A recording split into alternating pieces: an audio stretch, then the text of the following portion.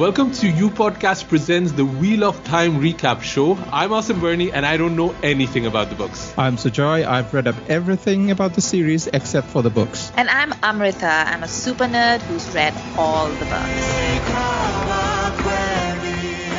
Hi and welcome to a new episode of You Podcast Presents the Wheel of Time Recap Show. For the people joining us for the first time, we're doing a spoiler-fic show up until everything that's happening in the show. We're not spoiling anything that's happening in the books. You can also send us your emails at youpodcasting@gmail.com. We are talking this episode of episode 5 of The Wheel of Time, Blood Calls Blood. My name is Asim Bernie, and welcome to the show. Hi, Amrita. Hi, Asim. Hi, Sujoy. Hello.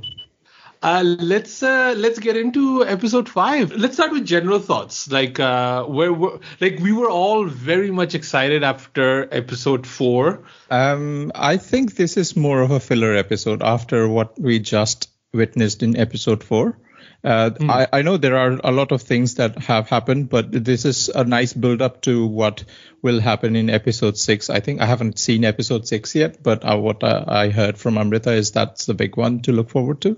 And like from what we just experienced in episode 4, all the action and all the exposition and all the character build up moments that we got in episode 4, compared to that, this seemed like a more calm episode where we are just, sort of brewing things up. Having said that, I'm not really disappointed with the route they've taken. This is also as important as the flashier, more violent, more action movements that we got in episode 4. It's because of episodes like this that those are, those act as payoff moments. And I genuinely there are moments in this episode that really connected with me, especially to do with Lan, which we will talk about later.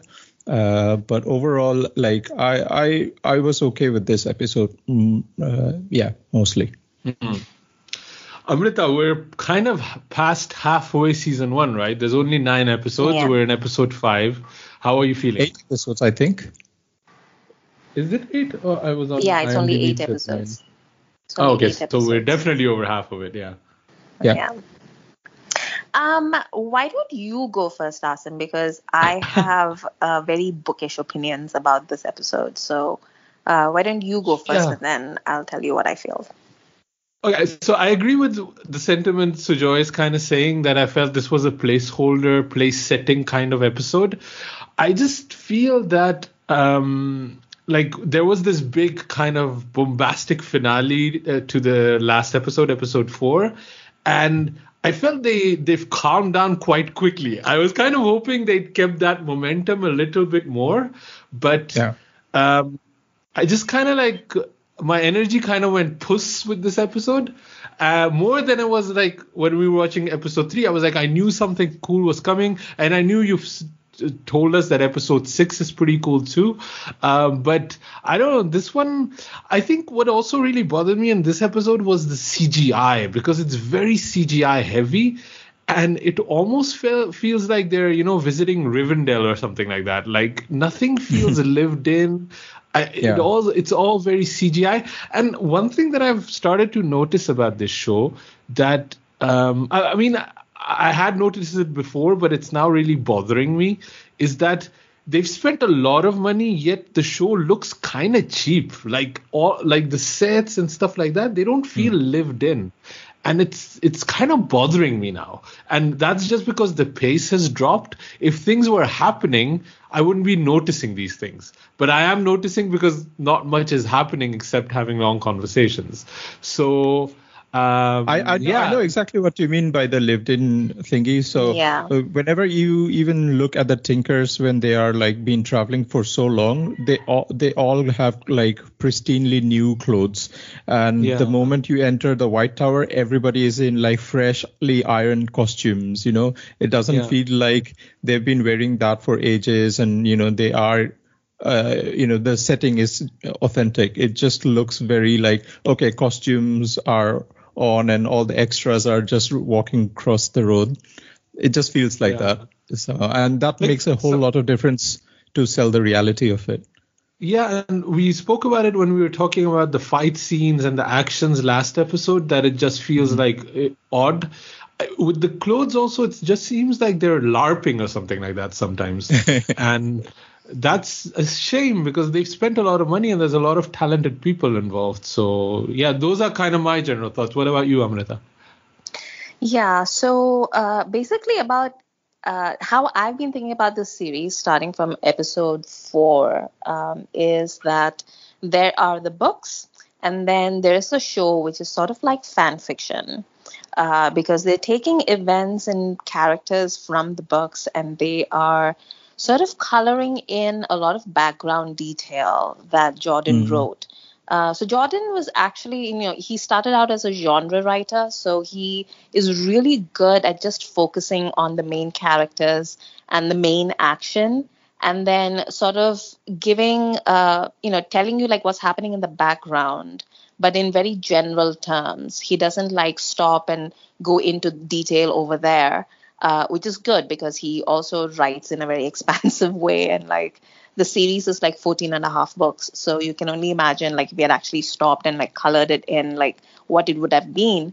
So about 80% of this episode is what I would call fan fiction because it's stuff that we can kind of imagine from, throwaway lines and things that have been described about these characters, but we never quite actually see any of this action in the pages of the book. But conversely, this is also one of the best world building episodes that we've seen so far because I feel like you get a really good sense, like especially if you're a newbie to this world and you don't know what any of this means, you get a really good sense of who the Aes Sedai are and who the Warders are and how the Warders are really a brotherhood. And how willing the Tinkers are to put themselves in harm's way to basically live their beliefs. A lot of pacifists talk about pacifism, but they're not really willing to put blood and sweat. But the Tinkers are willing to do it, and you really see that. And you also see the brutality of the Children of the Light in a way that is not like gimmicky like it is the first time that you see them. They're not like cutting up body parts of Aes Sedai. They're like doing like very real evil that men do in real life. It's very believable. So it's a mixed bag of an episode. Like there are things that I really like about this episode, and there are things that, like you said, like the lived-in thing is really getting on me. And unfortunately, it doesn't get better from here. Like I wish I could tell you like it gets better, but it really doesn't. So there's like, I don't get it. Like I was reading something like, Sujoy linked us to an AMA that Rafe Judkins, who's the showrunner, did on Reddit, and he was talking about how each episode costs $10 million, and I'm like, for what? Like, where did those $10 million go? Like, Sanjay Leela Bhansali does a better job of this with like, not even a quarter of the money. So I'm just like, where did all that money go? I don't get it. Yeah. Yeah, it's an odd one, I think, this one. I want to hear more about what the specific details are of the world building and the fan fiction, because that's quite interesting to hear. But shall we get into the episode itself? Yeah. So we open after the aftermath of the battle with Logain, and we are kind of in a funeral of the Aes Sedai that passed. Stepan, is it Stepan or Stepan? I don't step in, I think. Stepin, okay, like Steppenwolf, okay. Stepin takes the ring of the Aes Sedai that is supposed to, and he's supposed to bring it to the White Tower. There's a lot of silent communication happening between Moiraine and Lan in this episode. I think it's the first time that you could really feel that they have this unspoken bond. And then we cut to 1 month later, and we see that all three of the groups that have been separated are arriving near the White Tower. How did you, Amrita, is this kind of one of the fan fiction part of things that you were mentioning, the funeral procession and all that? Oh yeah. This entire thing in the woods with Logain is definitely fanficky. Like that never happens. But it's a very good way uh, to make the background more dynamic. Because I know like a lot of people have been complaining about the first 3 episodes and how there's a lot of exposition and excuse me. And I feel like this is a really great way for them to cut down on the exposition and make it more action based. And I really liked it. And like you said, the relationship between Moraine and Lan, like this is the episode where you really saw it. Especially there's that scene where they're approaching Tarvalon and Moraine and Lan are discussing the concept of home. And Moraine says, like, what is home to her? And she says, home is a brooding man by my side. And they're both like laughing about it. And it's like these tiny little moments of this companionship. And you get a really good sense of just how much they like each other and how they're friends. They're actual proper friends. And that's really nice. Sujoy, did you notice how many times this episode has a shot where you're at eye level and then it zooms up and you see it from the top? I think there's at least 3 shots of those, and I think the first one is in the funeral sequence here. When they bury the people, and then there's another one at Stepin's funeral as well. Yeah. There's been a few of these in this one. I mean, it's a cool shot. It's a cool shot. I don't know. It's one of those shots that's been spoofed so many times and parodied so many times, especially if the main character is screaming. And we have 2 of these in this one, so it's just kind of like it's kind of funny. Like Deadpool would have a ball with this one, Yeah. What did you think of the funeral sequence? I think I was more moved by obviously Stepin's funeral, especially because Lan just broke into tears so loudly. That was really powerful. I mean, I couldn't help myself get emotional at that moment. It was really well done. Daniel Henney has done a really good job, I thought, and just it sort of evoked that emotion that Moraine joined in and everybody else joined in, and they were all thumping their chests. That was really, really like a very powerful scene for me.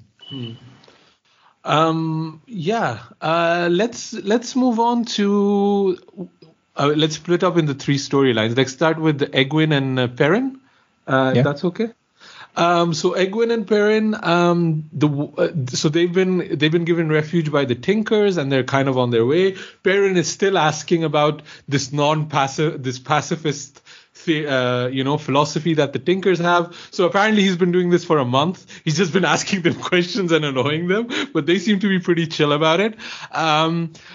When they're about to arrive at the White Tower, the White Cloaks attack the group, and the Tinkers try to stall, but Egwene and Perrin are ultimately captured. Eamon Valda comes back and he tortures both of them, and he wants Egwene or Perrin to reveal their powers. And there's quite a brutal torture scene happening, and both Egwene and Perrin are close to revealing some sort of power, but they don't. But they do manage to escape, and after Perrin calls a wolf pack that he's been seeing in his dreams, and Egwene stabs Eamon Valda in the shoulder. Did I miss anything there, Amrita, that's important or key into the storyline of this? So I don't know if you noticed, but Egwene sets Perrin free from his chains, like how he's bound.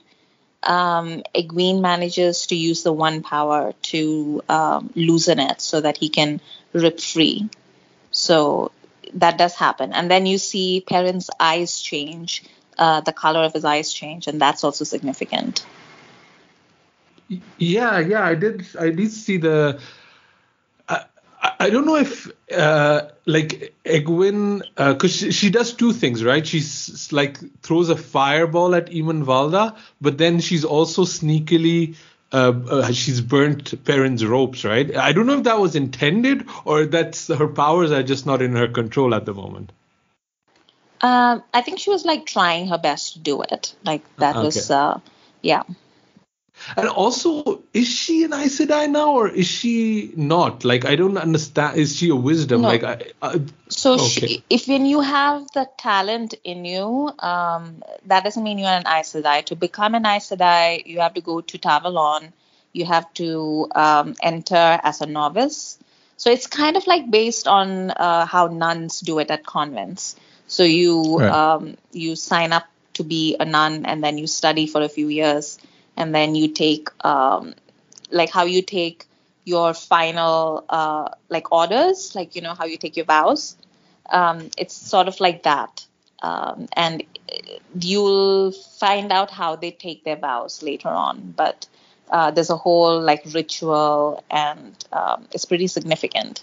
And I don't know how much of that they're going to show in the show, but in the books, they go into like really good detail about the different tests that you need to pass in order to become an Aes Sedai. Mm-hmm. What did you guys think of kind of the torture scene and kind of the brutality of it? It wasn't enough for me. It wasn't enough? Because I'm used to what Game of Thrones does, you know, with what's his name, the Boltons. Ramsay Bolton does to what's his name? Theon Greyjoy. Theon Greyjoy, yeah, that's the one. Sorry, but yeah, we keep bringing in like Game of Thrones references here in this podcast, but I thought it was like, you know, a pretty tame version of that. If we are expecting people to, you know, we've already seen brutality on the show, so I didn't know why they sort of chose to hold back on it, especially when the questioner is meant to be such a fearsome figure. It was okay. I'm glad they held back, to be honest, because I think that's a choice you make in a show. What kind of show you're going to be, and they really do not want to be a Game of Thrones, I think. And I think if they had shown a lot more brutality, that I think that would have turned off a lot of people. I don't know. What do you think about it? I think this is a conscious choice not to be scary, but not be like super brutal that he's like, you know, flailing him and stuff like that. So in the books, they are not as explicit as the Game of Thrones books. And like you mentioned, like it's mentioned like the things that are happening, but there's no detail, if that makes sense. You know, like they let you sort of color in the details yourself. So it can be as bad as you can imagine or not as bad as you can imagine. Like, you know, it depends. So I read, again, like what Sujoy was saying, like, you know, like a lot of people are already upset. Like the book readers are already upset that the show is this brutal already. But I think I'm with you, Asim. Like I'm okay with like this level of brutality and I don't really need more, especially because I know some of the things that are coming up. And if they choose to go into like really great detail about the things that are coming, then it's definitely going to be grisly. Interesting. And I also thought this was quite horrific, the way they showed Egwene being showered and like washed by these three men. Yeah. I felt that was quite horrific too. Like I thought that scene was almost more brutal than the one where he's, you know, getting cut up. It's just like, also, like really... the brutal way that they combed her hair and brushed her skin. It almost felt like the brushes were metallic. It sounded like that. It was so, Yeah, that felt really like invasive and violating. What did you kind of think of Eamon Valda as a character? Like I think he's doing his best Prince Joffrey over here, but I don't know. I'm not. I don't know how I feel about that performance or that character yet. I'm kind of like undecided. Where like it's just kind of one of those template characters. Like I enjoy, bringing pain so much, and I just feel it lacks freshness. Maybe. What do you think? It's very like scenery chewing. Yeah. It's like very like Jared Leto or something like that, like where like speaking of like House and Gucci, like it just feels kind of fake. I don't know. I'm not like vibing with that performance too much. What about you, Amrita? Is he the way he is in the books, or is the actor bringing something for you? I need to see him when he is amongst the other children of the light, because right now we don't really see him interacting too much with his brotherhood, so to speak. Like if you go back and actually look at the series, you see a lot of him torturing people, killing people, beating up people, all that kind of stuff. But you don't see him having, conversations with the other children of the light. So I want to see that, because Eamon Valda as a character is pretty complex. Like he is an evil git, but also he's an evil git because he is just an unquestioning devotee of his cult, basically. So that's what I was. That was a question I had, because he does, like Egwene kind of says that to him, that if you were a real what is Children of the Light, you wouldn't hurt somebody who has done nothing. And he was very easily telling her that he might have just forgotten about his vows. So I wasn't exactly sure what kind of person he is. Is he really committed to this religion or cult, whatever he has, or is he one of those guys that just does whatever is needed to get the job done? I wasn't really sure what they were trying to do there. Yeah, I think we'll find out more. I don't think we'll find out more about his character in the first season. I think unless they just like burn through the action, which they're fully capable of doing, by the way. So I think it'll be like future seasons. It'll be interesting. Shall we move on? Perrin's wolf powers. Did you guys have any thoughts about that? It is wolf powers he has, right? He's one of the he's like a werewolf or something like that. I can't tell you because it's like a giant spoiler. Okay. Sujoy, what did you think? Do you think he's one of the Twilight people? No, he's not Tyler Lautner. I think that the series is doing a good job of misdirecting us about the whole Chosen One or the Dragon Reborn. So it's showing everybody and who's got this way to channel or speak to the power of the Dragon Reborn so far. And I think they are purposefully not showing someone who has the actual power. And I think that's what they did with Egwene as well as Perrin this time. But Perrin's power is more like to do with the wolves, and he can communicate with them, and he's got those eyes and brutal strength as he stands up, and sort of Eamon Valda also gets really scared looking at him. I don't know if that is exactly the Dragon Reborn speaking to him. That's what I thought. Yeah, even Eamon is quite like unsure of what he is, so that was kind of a cool. That was one quite cool beat in the sequence. Let's move on to Rand and Mat. Rand and Mat also have been traveling for a month. I don't understand who they're traveling with. I don't think that was kind of explained to me. I think they were escaping the Fade, and then they've just joined this group. They also enter the city of Tar Valon, see the White Tower. Rand seems to recognize the mountain that the city is behind. They find an inn. Mat is looking terrible. He's snapping at people, and he basically looks just like horrible at the moment, like poisoned or something like that. Rand is introduced to, I don't know how to pronounce it because the screener didn't have subtitles. Loyal. Loyal, okay. And he recognizes Rand as one of the Eomans. Is that how I don't know if I wrote this. Islmans, okay. Islmans, okay. And they reconnect with Nynaeve, who has also reached the city of Aes Sedai, and they kind of bond about, hating the Aes Sedai and not trusting them. Well, anything I'm missing there, Amrita? Anything that was important from the context of the books? No, I think so they've made a few shifts here and there, but I don't think that's of any particular concern to people who haven't read the books. I think for a lot of people who've read the books, like this episode is going to make them like really angry because there's like a huge shift in one of the arcs in the main arcs in the books. So I think they're going to be like super mad about that. But I don't think as people who are coming like watching the show, I don't think there's like anything to be worried about.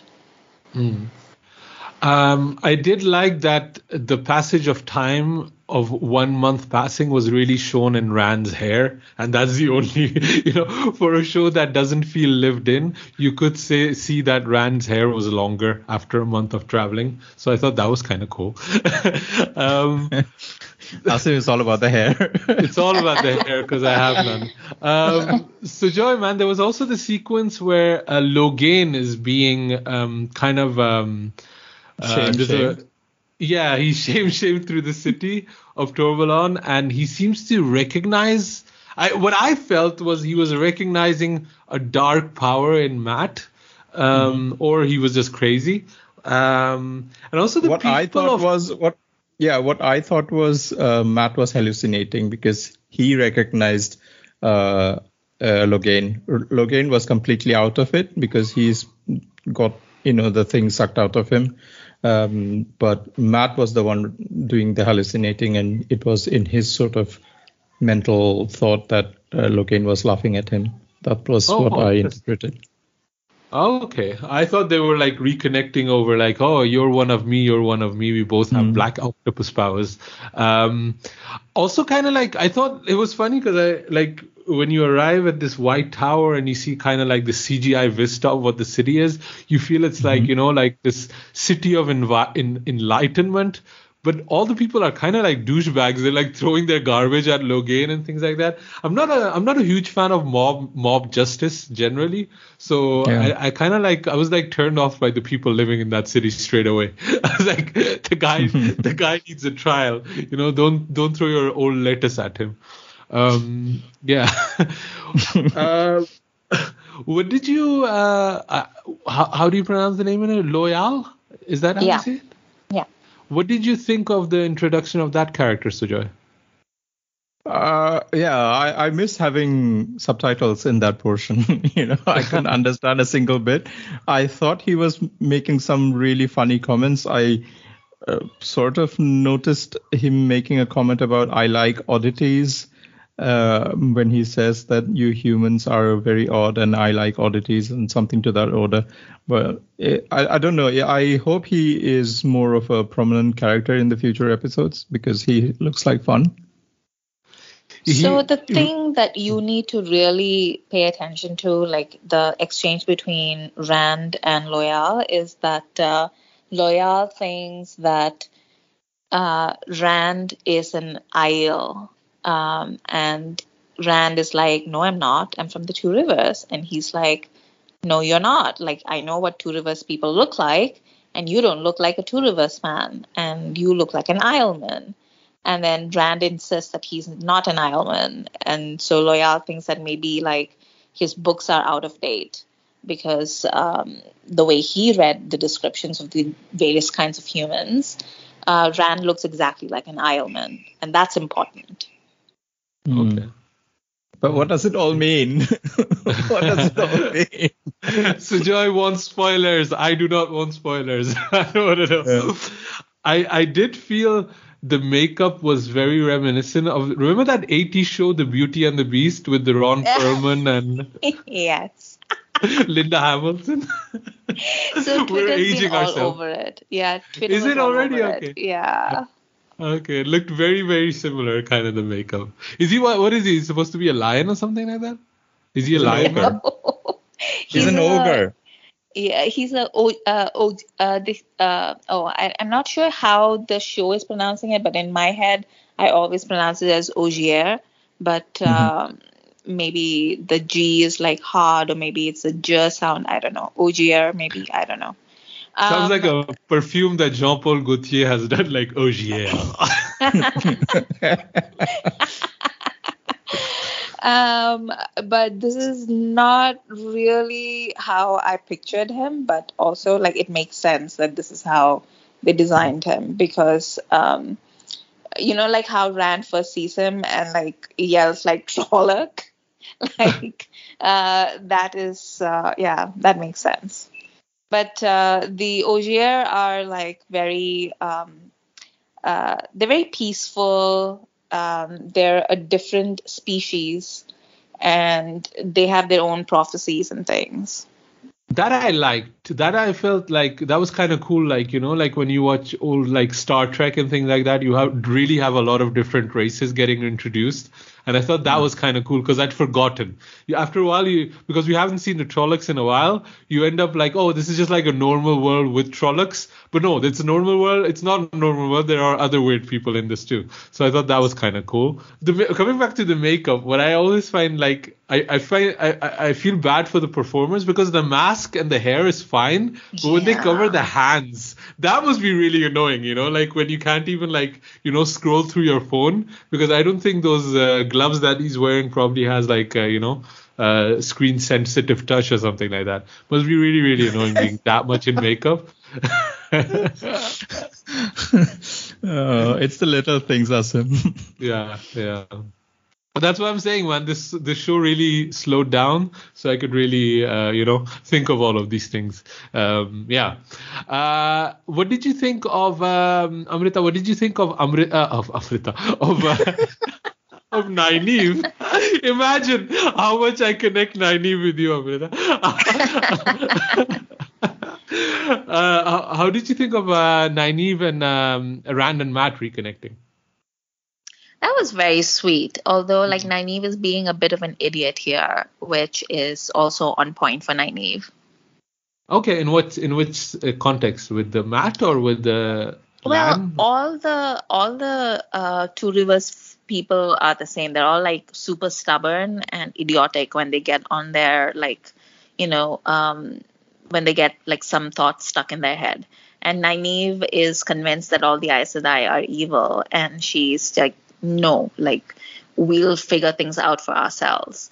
And as we see, like that's not the best way to go forward. Okay. I was like, I felt like there had been trust built between Nynaeve and the Aes Sedai, and I was like a bit surprised that she was still holding on to, this distrust of Moraine and Lan. I was having trouble with. I felt that character had evolved, but clearly she hadn't. She was like falling back into the same patterns, which I feel is getting a bit one note. We've been like 3 episodes in of the same kind of behavior. I didn't like that too much. Shall we? But yes. But has Nynaeve sort of, had a feeling that something's up with Matt so far, or she just thinks that?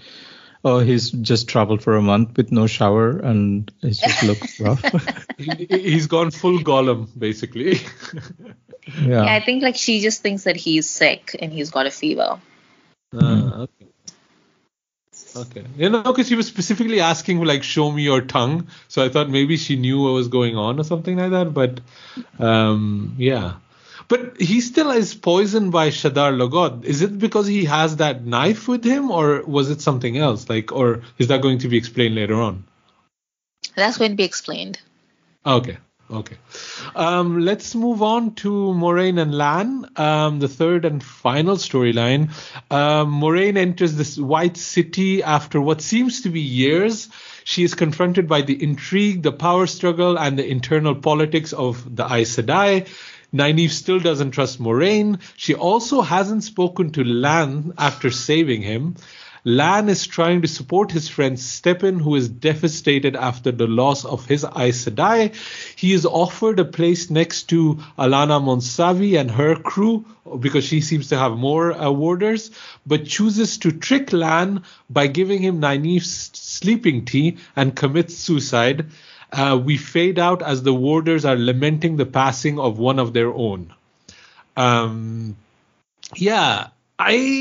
This was kind of my favorite storyline from the three, and I think it's because it was about Moiraine. No, I thought it was your favorite because Stepin died. It's like, good riddance. Such a wuss. So this whole thing is like made up for the show. And what?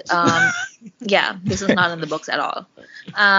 And so there's this thing, like I told you in the last episode, when an Aes Sedai dies, the warder feels the connection between them break. And he basically goes insane and tries to kill everybody. Like, that's how it is in the books. If by some chance he is able to conquer his instinct to commit suicide by, fighting everybody, because usually when this happens, it's in the battlefield. So they'll be surrounded by enemies. So, he basically dies fighting. That's the whole concept. But in this particular case, like, that's not how Stepin behaves at all. But in the books, there's this whole thing where if the warder is rewarded by another sister, then sometimes they're able to save the warder and save the warder's life. And there's a school of thought that thinks that, letting the warder die like that is basically a waste of all the training and talent that they have. So they try not to let the warders die. But you can't, like, that's another thing. Like, you can't just ward somebody against their will. They have to agree to be warded by you. So that's why, like, when Alana says, like, I'm happy to ward you, and he says, I'll think about it. If he had said no, or if she couldn't ward him until he said yes. So that's why everyone was waiting. But the thing is, like, this is where, like, this is a disadvantage for me where I'm a book reader, because usually when we spend this much time on a side character, I expect that person to have like a trick up their sleeve. So I was waiting for Stepin to reveal himself as a dark friend or try to murder Nynaeve or like something, especially when he came knocking on her door and like asked her for a sleeping draft. I was like, like he's up to something, but I did not expect what he was trying to do. So it was a good surprise even for me as a reader. I'm not like, I know like Sujoy's favorite part is the funeral scene.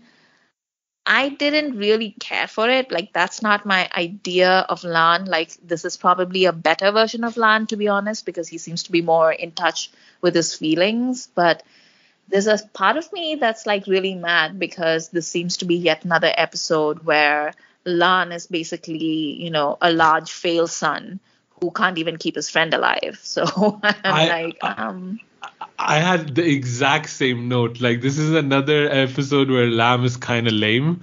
Like, who gets like it's tea. There's no tea that knocks you out. It's not like chamomile doesn't work. It's just like a bunch of leaves in water. Like like the wisdom seems to have a lot of faith in tea. But I don't believe in the healing properties of tea. That's just me, Give me a Nurofen. But like that, he was just like knocked out this way. That just kind of felt lame. And I agree with you. Also, the funeral scene didn't work for me because overall, I don't care that much for Stepin living or dying. Like, I don't feel the show has established it as much. So I was exactly. Sure, he's dead. And yeah, so I this sequence. That's why I like this sequence around Moiraine and Rosamund Pike, because that seemed the most grounded and probably the best consistent performance. Whereas all the rest, either Stefan I didn't care about, Nynaeve's tea I didn't believe in, and Lan was just being lame again. So all of those other components were working less for me. What about you, Sujoy? I like Lan crying. You like a crying Lan? Yeah. I mean, at least Banda kuch to kar raha hai. He's doing something at least, Some emotion. I did feel like it was like when in like it's clear like in the Star Wars saga, the Jedi are very much inspired from Japanese samurai, and here it seemed also that they're very much inspired by samurai, especially the way that he kills himself. It was just kind of like a thing that I noticed watching it. Although still kind of lame, man. The Warders. I'm still not like. I just want to see like some cool ass action, and I'm just not seeing it. And it's also very confusing because when they go to the funeral, they're all wearing white, and I was like, wait, like do the Warders become a white cloak if their Aes Sedai dies? I was like really confused about what was going on, especially when you establish colors so strictly and then you kind of mix it up, especially because they're all men too. It was kind of confusing. The whole part didn't work for me. I did really like the back and forth between Rosamund Pike and Nynaeve's the actor playing Nynaeve, Liandrin. Yeah, sorry, I meant the actress playing Liandrin. I really liked the back and forth between her and Moraine. Those were kind of my favorite parts of it. She's just like, Shashi Kalas right from frame one, you just know she's the bad one, Yeah. So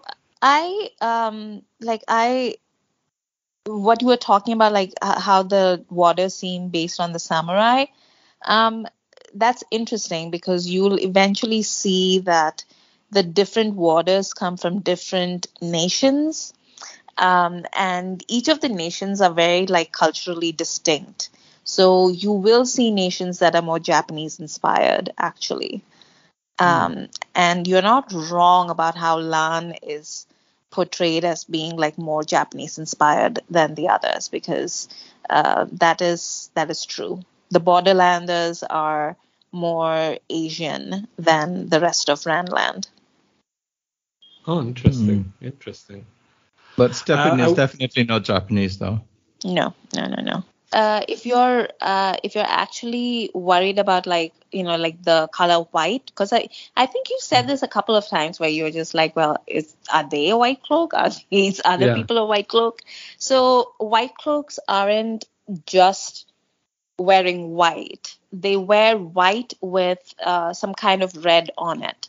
So usually it's it's white with like a giant red cross, very much like Knights of the Templar. Like that's basically what the imagery is. And then if you're a questioner, and questioner is what Eamon Valda is in this version, then they wear a white cloak, and on the back is a shepherd's crook that looks like a question mark. I wish the show had established that a little bit better. I had not seen a question mark or anything like that. Okay, interesting. I also was. It was interesting to see that the Warders have to bring back the ring and kind of melt it in this kind of Mordor situation. That was kind of interesting because Egwene makes a point of stealing the rings of all of the Aes Sedai that Eamon Valda had killed. So it has some sort of importance melting those rings back in the White Tower, right, Amrita? No, that's like a show thing. So I have no idea what they're trying to do with that. Oh, okay. See, I thought that was kind of an interesting point. All of the things that have no bearing whatsoever to the rest of the storyline. In the show, you have these giant rings that the Aes Sedai are wearing, but in the books they wear like very much more discreet rings. It's actually a serpent eating its own tail. Like that's what the ring is, and it's just worked in gold. Like it's just a gold ring. It's like a wedding band. So it's not like this giant ring that they're all wearing in the show. Okay. Okay, interesting. I did feel in the funeral scene when they were like lamenting the passing. I wrote it down as a Wolf of Wall Street Matam. What the hell? That was my note about how they're kind of thinking. Yeah. Anything else, Amrita, that we want to talk about this episode? Anything that I missed out? I don't know. I'm kind of like, I wanna go to the next one. I want to see what's up in the next episode. I'm quite excited. But like honestly, like if we weren't doing this show and I wasn't talking to you about it and you were giving me this context, this might be the episode where I quit watching. Like that's how bad it was. Yeah. For me. Just because there's so much content, right? And I thought, like we were talking about the first three episodes, it didn't create that kind of water cooler moment, and like, not everybody seems to be talking about it. And like they had a bit of a peak in episode 4, and now they're kind of in a place setting episode. I might have like quit on this one if it was like this one really didn't work for me. What about you? Sorry, go ahead. The editing is also kind of choppy. Like this is possibly the choppiest episode since, I don't know, like the first one maybe. Yeah. Like even 2 and 3 were better than this one because they just kind of move from like scene to scene, and there are definite things that are happening where things have been deleted, like scenes have been deleted, and I don't care for it actually. Yeah. So Joy, man, what are people saying on the internets about the Wheel of Time? And you caught a few articles you want as well. A lot of people, especially book readers, are obviously upset about the changes that have gone from the book translation to the show. And a lot of people were actually quite surprised with how good episode 4 was. So there's a bunch of people who are saying that if, you've been on the fence, then definitely watch it till episode 4, because that's where it actually picks up. And that kind of brings me to episode 5, where people will be again disappointed that they stuck with the show, and this show, after the promising episode 4, fails to deliver on that front. But also the showrunner, Rafe Judkins, he sort of mentions that episode 6 is definitely big, and episode 7 is where the producers at Amazon were very, very happy with the show, and they sort of ordered season 2 on the basis of episode 7. So that's kind of promising. Yeah. But there's been obviously a lot of backlash, and I don't know if that sort of helps in long term in making this show as big of a hit as what this show aspires to be, which is Amazon's Game of Thrones. Not sure, because so far we still haven't really been absolute fans of the show. I'm watching this show just because of this podcast, to be honest, at this moment. Well, episode 4 has been rewarding, but I hope in a 8-episode season, when only episode 4 sort of stands out so far, I don't think it will be, as rewarding for people. But again, people are definitely saying that, they will just wait out for all the episodes to drop and perhaps, catch it all over the holiday season.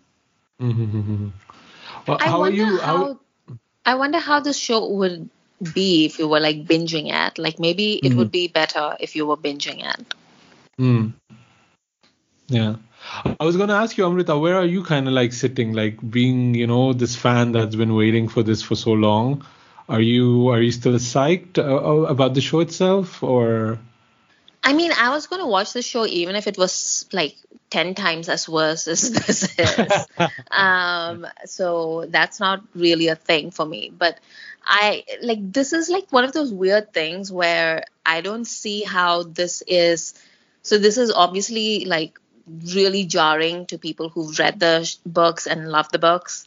And also it's not as extreme as it could be for people who haven't read the books. So it's kind of in that sweet spot where it's not pleasing anybody. So I'm like, what is the point of this? So yeah, but episode 6 is like really good. I'm really excited for you guys to watch it. And then apparently episode 7 is really great, which makes me wonder about episode 8. But yeah, let's see. Yeah. Sujoy, anything else you wanted to talk about on the internet's happening about the show? Not really. I think that covers it all. Okay, cool. I guess that's it for this episode. We'll be back with the next episode next week. Amrita, where can people find you online? You can find me on Twitter at AmritaIQ. Sujoy?